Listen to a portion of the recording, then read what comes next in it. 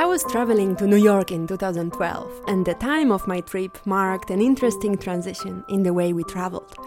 I still didn't have a smartphone, or even phone with internet access, and I was still finding places to stay via couchsurfing.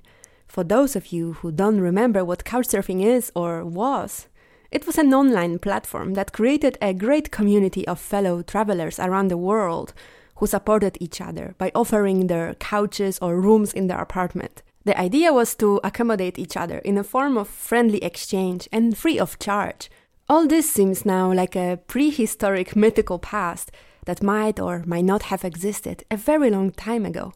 It was still before the time when Airbnb's business properly took off, which nearly eliminated all previously established non-monetary transactions among travelers. I was still a MA student and didn't have much money to travel. I was looking for a couch to stay in New York for quite some time, but without any luck. It seems that it was easier to find a couch in a smaller place rather than in great metropolitan areas. With huge difficulties, I finally found someone who agreed to host me, but told me that he would still charge me $20 per night. I agreed because I read his good reviews on his profile. I ended up staying in a tiny room without windows, with 2 bunk beds and no space for luggage in an apartment that was occupied by 2 Latino families with several kids. It turned out that my host was an Italian waiter who worked in one of the pizzerias in New York and started a side hustle renting out his already rented room and luring naive couchsurfers into a constellation that was far from being ideal. His name was Paul. I think the apartment had 3 small rooms in total, but I'm not sure. So my stay there looked like this.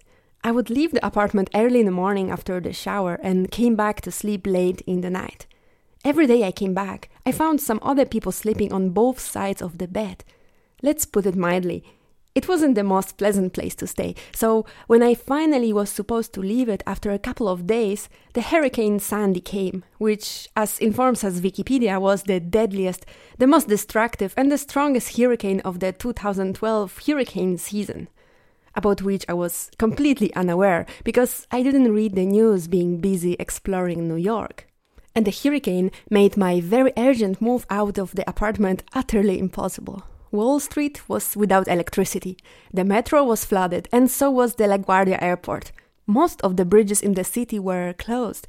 Luckily, all the strange and random guests already left, and I only stayed there with a girl from Venezuela named Vanessa, who was as much stuck there as I was. What a relief she was there, though. We were able to keep each other company in that difficult moment and talk.